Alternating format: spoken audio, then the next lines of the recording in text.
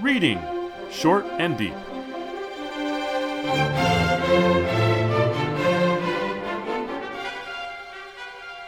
Hi, I'm Jesse. And I'm Eric. And today we're reading Short and Deep, The Rocking Horse Winner by D.H. Lawrence. This is first published in Harper's Bazaar, July 1926. I was always a bit confused as to how many Harper's magazines there was. There's a Harper's Monthly and a Harper's Weekly and Harper's Bazaar, which is still going, even though it's not owned by Harper's anymore. And it's a worldwide magazine with editions all over the world. But right from the beginning, it was a woman's magazine, more importantly, a fashion magazine. And I think that's kind of important for this. Like, this story might be a critique of the audience it's being received for or sent to. I don't know. I think about this story a lot as a sort of a borderline between mainstream science fiction, fantasy, and just regular mainstream stuff, because it's a fantasy story in a certain sense, but it's not the kind that I normally love. We did a story recently called Ode to Pegasus by Maria Moravsky, and even though that has some sort of more obvious connections to our regular world than most fantasy stories that I normally go for, I find it to be much more of the kind I like than this, which is very similar in many ways, I think, to Ode to Pegasus.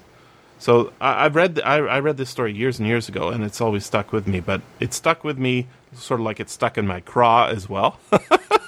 Oh, yeah, because it feels like oh, we mainstream writers can do fantasy too, or something like that. But there's a message going on in it, and I get it, but I also don't get it. Which I'd never have that feeling.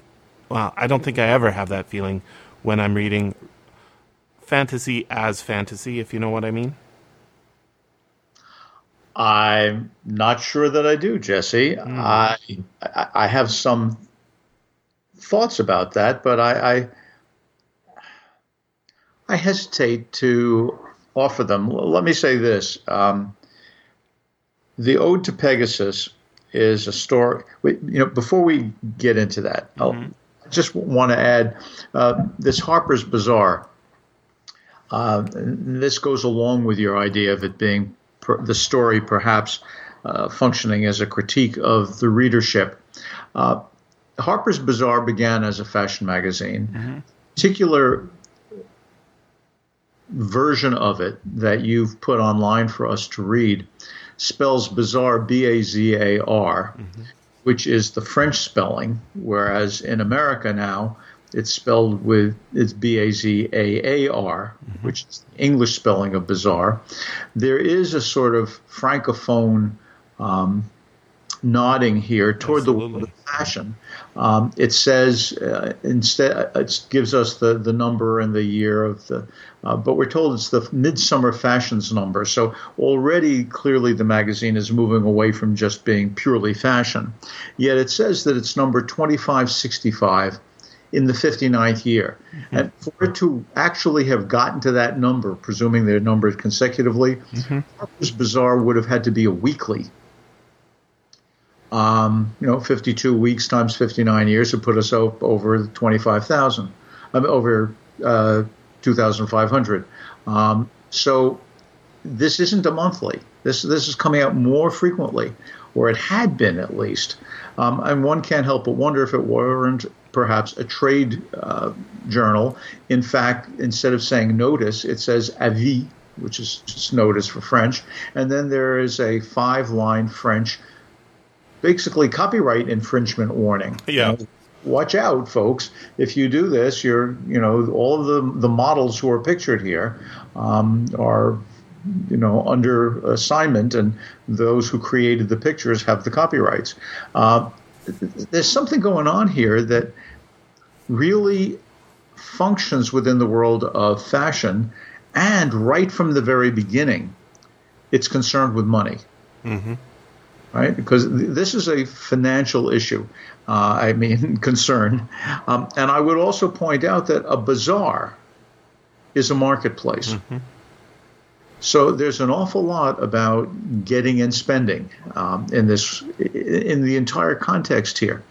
The Ode to Pegasus, I will just say for those who didn't read it, I know you don't need a reminder, is a story about a boy who really wants to be able to come free from the earth. He wants more freedom than is possible. And somehow magically it seems as if a winged horse on a weather vane that he can see from his window at the top of a multi-story house becomes a horse that he can ride on. And he goes off into the air fantastically. Ultimately, when he grows up, he becomes an aviator, which in those days is considered a dangerous occupation, and a very accomplished aviator who writes what we think of as an ode to Pegasus. He scratches it into the wing of his aircraft on a transcontinental air race, but in fact, he crashes at the end, or perhaps he doesn't crash. Perhaps he is transubstantiated into some kind of Pegasus heaven, and it's just his plane that crashes. We don't know. It's a matter of personal freedom. And he's held down by the mechanics of the modern world.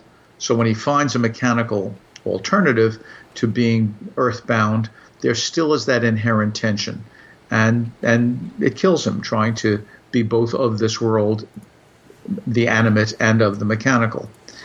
Here we have a story that what holds us down isn't the nature of the world, it's the nature of the money. Right? It's got to do with whether or not you have the finances. And so this magazine is, I think, a surprisingly, instead of saying, oh, it's a women's magazine, it's just about something ephemeral like fashion. In fact, this is a woman's magazine, and it is very much about what it means to be a woman. The opening, which is very powerful, focuses on the mother of Paul. We late in the story learn her name is Hester. And it's mostly about how she looked to be a good mother to the world around her, to the people around her, but she knew in her heart that she was not a good mother. And what happens in the story, would you like a bit of a précis now? Please. Well, what happens in the story is that Paul, who's the oldest of her 3 children, the next 2 are girls, Paul and the girls seem to hear that they are in a house that is always whispering, there must be more money. Right? There's always a sense of a lack of money. We know that both Hester and the father come from families that had more money than they have now that they're together. And they barely work. Each one had a living, we're told. But together the living was not enough to let Hester be in the world that she'd become accustomed to as a child. And the reason is that she doesn't have luck. At least that's what she explains to Paul. And there's a lovely passage in which she says it's more important to be lucky than rich, because if you're lucky, you will get riches. But if you're rich and not lucky, you can lose your money. And then you have none forever after. What transpires is that Hester's family clearly continues to have some money. Her brother, who's Paul's uncle Oscar, has no trouble, and in fact gambles. Late in the story, we learn that it's a gambling family, and it has cost them a lot. They have suffered from it, the mother says, but she doesn't want to talk about it to Paul. Paul is given gifts from his uncle that presumably his parents wouldn't have been able to afford, including one Christmas, a lovely rocking horse, which Paul does not name. And that fact is repeated in the story. I have my own theory about the namelessness of that horse. And what we come to understand slowly, beautifully, the writing is excellent, and the insight into character, I think, terrific. Good. is that Paul rides the rocking horse, even when he's too old for such a toy to interest him if he were ordinary. And when he's riding the rocking horse, he sometimes gets to know the name of a horse that will win at a horse race nearby. We even know that he hears this name before he knows that the names of the horses that are running, because the very first time this happens, he yells out Malabar, and nobody knows what it is. But the gardener says, "Oh, that was, the guy, the one who won at such and such a place," or perhaps it was the uncle. I'm sorry, I forget. No, I think it was the gardener. And so we know that the names just come to him. Paul, starts secretly letting the gardener, Bassett, who is in fact Paul's hound, he does for him what he needs done, place the bets and hold the money because Paul's too young to do it. Paul amasses an enormous amount of money. Bassett has a role as a dog's body as well to the uncle, because it turns out that, we are told, he had been Oscar Cresswell's Batman when Oscar Cresswell was in the war. This is 1926. Presumably Oscar was an officer in World War I, and Bassett, who got wounded in the left foot, sort of like Oedipus or Achilles, I suppose, is given a job by by Cresswell. He gets him assigned to Hester's home. Bassett holds the money. Paul amasses an enormous amount. He secretly conveys it to his mother through his uncle when his uncle finds out what's going on. And the three of them, Bassett, the uncle, Oscar, and Paul, are in cahoots. Paul doesn't care about the money. Paul wants clearly the attention and love of a mother who could not fully love him because she was so consumed with a desire for money. And when he is now up to the point of going off to Eton, which is possible because he has made enough money as a gambler, but he's not gambling. He only really bets big when he is sure, when he knows, which happens from riding the rocking horse. So he must be 12, because Eton, you go to Eton between 13 and 18. So he's a 12-year-old boy, and he rides that rocking horse so furiously that he falls into a nervous fever and is delirious. But he yells out the name of the last horse that he's sure of. And in fact, Bassett places the bet for him. His uncle places the bet for him. And I'm sorry, Malabar was the last one, not the Daffodil was the first one. Thank you. I appreciate that. And it ends this. Malabar. Did I say Malabar, Mother? This is Paul speaking in a frenzy, in a nervous frenzy. Did I say Malabar? Do you think I'm lucky, Mother? That is, luck has been the mother's name all along for whether or not life would treat you well. It has nothing to do with your own merit. Right. It's amazing. Hence, a big part of your idea, I think, that this is a critique of this readership who are too interested in fashion and not enough in producing clothing. Did I say Malabar? Do you think I'm lucky, Mother? I knew Malabar, didn't I? Meaning he was sure of it. Over 80,000 pounds. I call that lucky, don't you, Mother? Over 80,000 pounds. I knew, didn't I know? I knew. Malabar came in all right. If I ride my horse till I'm sure, then I tell you, Bassett, you can go as high as you like. Did you go for all you were worth, Bassett? I went 1,000 on it, Master Paul. I never told you, Mother, that I can ride my horse and get there. Then I'm absolutely sure. Oh, absolutely, Mother, did I ever tell you? I am lucky. No, you never did, said the mother. But the boy died in the night. And even as he lay, dead, his mother heard her brother's voice saying to her, that is Uncle Oscar, "My God, Hester, you're 80-odd thousand to the good and a poor devil of a son to the bad. But poor devil, he's best gone out of a life where he rides his rocking horse to find a winner." And I think that ending is so rich in family structure, in what it means to be lucky, in what it means to ride a rocking horse. In literary history, I can't help but remember Tristram Shandy reading the end of this. This is, I find, just stunning. And one has to ask at the end, it began with a mother, but it ends with her brother addressing her. And what Lawrence does not give us is her reaction to the boy's death. No. Which is, that female readership, what is their reaction going to be?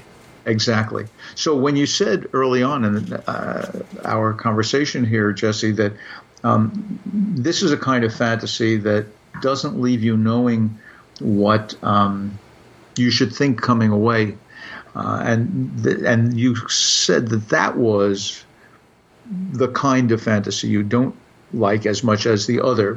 Used Ode to Pegasus as the example. I wonder if it's not the kind of fantasy so much as it is the fact that the fantasy, well, if it's the kind of fantasy, the point is that fantasy in Ode to Pegasus is used to give us a portrait that we come away with and we can sit back and contemplate. Whereas here the fantasy is used to ask us a question that is uncomfortable, in that we don't want to have to answer it in the ways that seem morally required. In other words, it's not just an ambiguous or ill-defined ending. I chose those two different things. It's the use of fantasy to make us confront something utterly ineffable, and in the case of a lack of maternal love, at least, ultimately undesirable about our real world. And if that desire is the desire for filthy lucre, and there's a nice passage about that in the story, which perhaps you'll talk about, by golly, the women who can afford to at least be aspirational about needing a weekly magazine of fashion, they need to think twice about the economic underpinnings of such a world. Yeah, so I really appreciate what you summarized and analyzed there, because I saw all of those things, although I wouldn't have been able to put it together the way you did. I keep thinking about how the mother and father are actually in exactly the same position, right? They're parallel in their lives. They're both unlucky, we're told. They married for love, we're told, and then that love went away. They have servants, multiple servants. There's a gardener, there's a nurse. Presumably, the mother's got a lady's maid. But the important part to me of this story is the house is haunted. It's haunted, and we're even told it's haunted. Specifically, that word, I believe. Because there's this voice behind, the dining room shelf, and behind the teddy bears in the nursery, and the voice is always whispering, "We need more money. There was never enough money. There's not enough money." Well, to me, that's not something that a ghost would whisper. That's the parents, right? So I'm already in the wrong mode. But then I start thinking, why is it the mom's fault? Right? Why is it, at the end of the story, why is it the mom's fault? The dad's in exactly the same position. But I guess it's because it's targeting the mother and the worries of a mother. But we're told all sorts of things about her from a narrator's point of view, but we don't know who the narrator is. The narrator is all-knowing, but is very selective of what he or she chooses to tell us. And I want to point out that it's they're supposed to be middle class, but they're not. They're very upper middle class or very lower upper class, right? And maybe the uncle is doing better because he doesn't have any kids or something. But the word here is, or this is the sentence that gets me. The mother had a small income and the father had a small income, but not nearly enough for the social position which they had to keep up. It says they had to keep it up, but why? For who? In fact, they're the richest people in the neighborhood. And the line continues, the father went into town to some office, doesn't matter where he went, right? But though he had good prospects, according to who? These prospects never materialized, according to who? There was always the grinding sense of the shortage of money. Again, according to who is there's this grinding sense? It's a free-floating, this anxiety. And I really appreciate that's the haunting of the story, right? This free-floating anxiety that the kids understand, but most especially the son, who somehow is taking over the role of the father, right? He's got to provide money for the mom, who apparently needs to spend money on all sorts of things, including sending their kid to Eton. Why is it so important to go to Eton? It is so important to go to Eton. There's all these unquestioned assumptions in the narration, which I think is the kind of the point Lawrence is going for. But if we just go back to that table of contents, and again, this is why I like to include table of contents besides it having the copyright information and where the source is. It also tells you about what else is going on at that time. By the way, that Maria Moravsky story came out in November 1926. This one is July 1926. It's entirely possible that she immediately read that story and said, oh my God, I'm going to tell my own version of this. But it would be a very quick turnaround. So I don't know if it's just free-floating anxiety of women's roles in the 1920s or what. But we've got parents and a male son who needs to ride something and dies in the riding. So there's some connection there, I think. But if you look at that table of contents, I'm just going to read down. It's kind of fun to look at. So we've got a cover with some French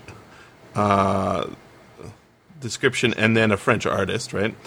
Then the elegant of summer, and elegant spelled with an E on the end, so it's very French. His last first night, a thrilling story of the stage. The tennis frocks of 5 women champions. Just like the word frocks. Why not brunettes? More chapters of Anita Lou's continuation of Gentlemen Prefer Blondes. Problems of Everyday Life, an article on the human nature of the Countess of Oxford and Asquith. Oh, yes. Just like you and me, right? And then undelivered letters. More letters from a spoiled American girl to her English husband. A complete summary of the new mode presented by the Paris mid-season collection, right? So halfway through the season, whatever the season is, it's a fashion season, right? There's a new mid-season collection. And then look at this one. Encourage the horse races, an article about the French racing season. What do rich people do with their money? They waste it. That's what they do. They waste it on fashion. They waste it on horse racing, right? Snapshots from the French races. Presumably photographs, the smart accessories of the moment in Paris. This is a magazine for the United States with a very international audience, or internationalist audience in mind, right? We've got an English story set in England, and we've got all these French things in Paris and horse racing in French, and then we got the Rocking Horse winner, a gripping tale of a little English boy, I guess. And then, how to have the courage of your own complexion. An article concerning various beautifying theories.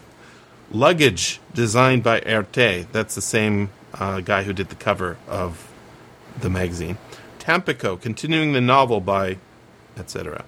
Harper's Bazaar shopping service. Again, something you don't have if you're a poor. And then, this is my favorite one. Astral Friend, the fascinating Tony Stark in A New Feat of Detecting by Arthur Summers Roche. Last-minute sketches from Paris. That's your magazine. And then it tells you next month, Advanced Fur Fashions. This is a magazine for the ultra-rich. The people who are posing to be the ultra-rich, who want to be the ultra-rich, who are thinking... So I absolutely see this as a critique of the audience, and that's why the husband isn't sort of very important to... It's the uncle telling his sister, the mother of his nephew, your boy is dead. He doesn't blame her exactly, but that's the implication. I think you're right. I think, and this is part of what I meant when I said it was a women's magazine.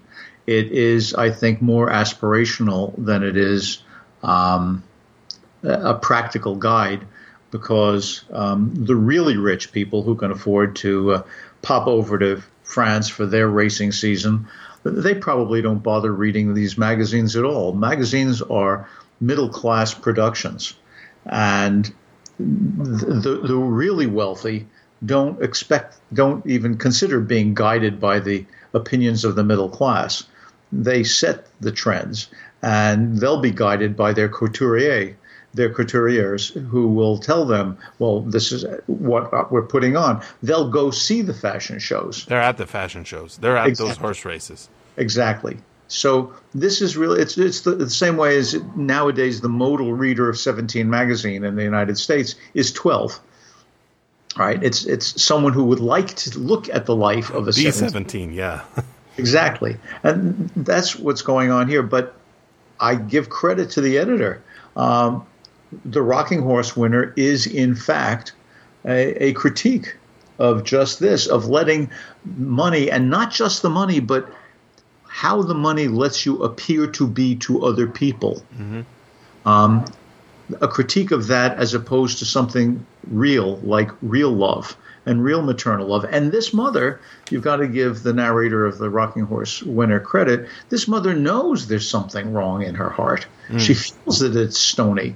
I would say that when you say they waste their money, I'll remind you of Thorsten Veblen's concept of conspicuous consumption.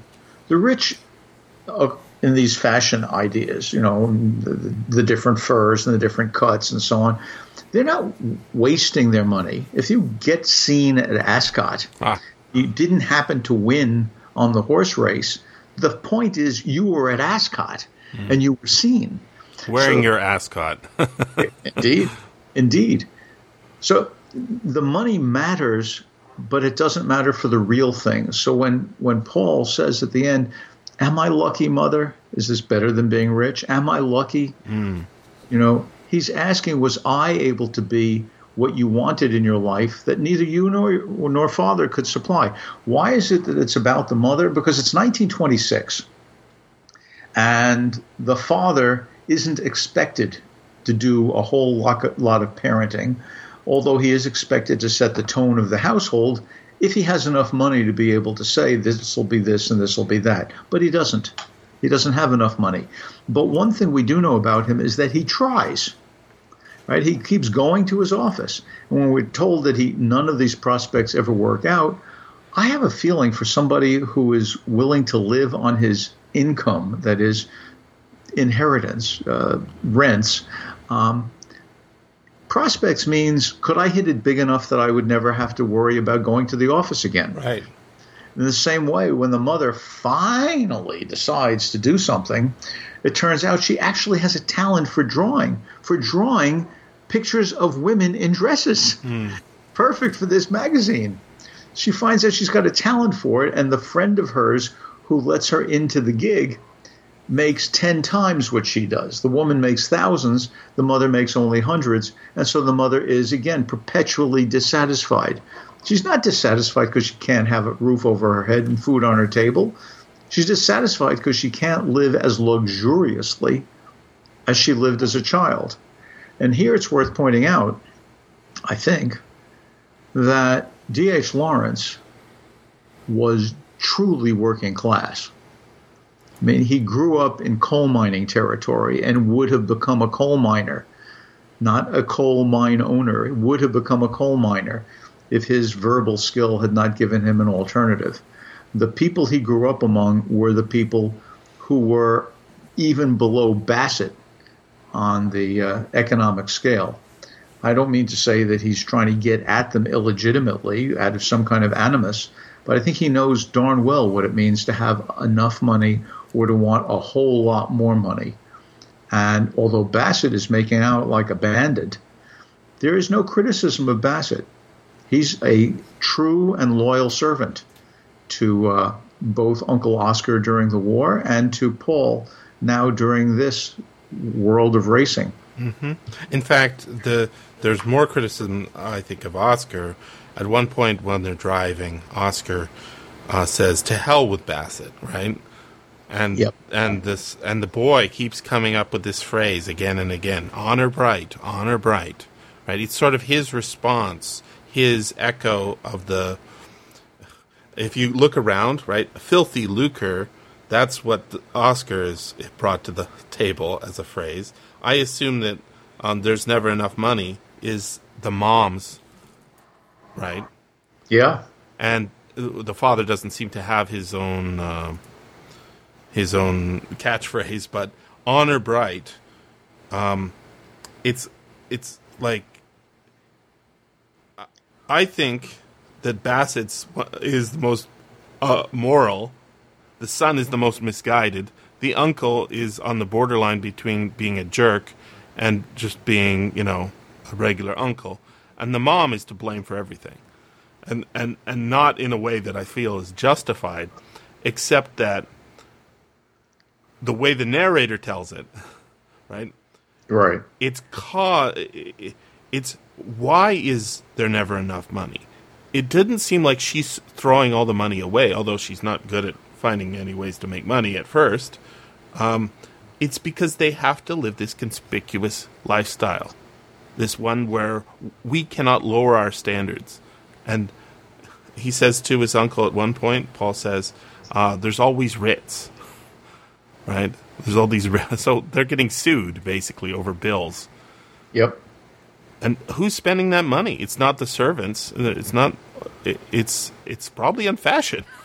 It's my guess, right? It is. And that may be why the mother doesn't make as much money as a fashion artist, because it may not be so much a friend as, the store that employs the friend wanting not to lose a prime customer. There's a lot of discussion in the story, not discussion. There are a lot of glancing references in the story to a world in which the supernatural does exist. It's not just that the rocking horse lets Paul know. There are references to God throughout. The notion honor bright sounds an awful lot like something that has to do with swearing, but swearing an oath in light, not darkness. Mm-hmm. But at the end, that phrase, "poor devil," is repeated as Oscar tries to make clear to his sister what happened to her son. But her son is not a devil. Her son is just a man. But unlike Jesus, he is not a man who was born to a woman who knew how to fully love him. It's not a coincidence, I think, that after he falls off the horse, it's 3 days until he dies. I would also point out that in Tristram Shandy, which is an enormously famous 18th century novel, we get the word hobby, meaning something we do just for fun, from hobby horse, as it's discussed in Tristram Shandy. And we're told that there is an uncle who rides a hobby horse. But he doesn't really ride the hobby horse. It is his hobby horse to do this, that, and the other. What he does is make little figures, tin soldiers and such, and big elaborate sets that show famous battles. So the uncle in Tristram Shandy has a hobby horse. That is to say, it's as if he rode a hobby horse. And that's where we get the word hobby. That uncle's hobby was hearkening back to the war and famous wars that he had no part in. Here we have what is, in fact, known as a hobby horse, but also known as a rocking horse. And I think the connection with Tristram Shandy is a valid one because, as I say, it was well known. The crucial thing about hobbies is that you are supposed to outgrow them. Mm-hmm. That's why the uncle in Tristram Shandy is a figure of fun. Paul is about to go to Eton. Paul is about to hit 13. Paul is about to become pubic. Paul is about to become, in some sense, a man. But because he has never been properly loved by his mother and wants so desperately to make her happy, he will not give up his hobby. And that sticks him in childhood. He cannot grow, just as Jesus remains forever as a man, always 33. He's never going to get older as a man. We don't think that Paul, who, by the way, is the chief apologist for Jesus, right? St. Paul. We don't think that Paul, this Paul, is on his way to heaven. We think that he has used up his luck because it's been poured down the bottomless well of a luckless mother. Luckless because of her own having been captured by a society that values conspicuous consumption. This is a lot for a fantasy story. Mm-hmm. But not having the money at hand to buy a new chronometer to put a Rolex on my wrist, I will have to say that I am dissatisfied. I feel unlucky, except to notice that by my old watch, there's still always more to say. And remember, you can always freely access the materials discussed on these podcasts by going to sffaudio.com and clicking on the link for Reading Short and Deep.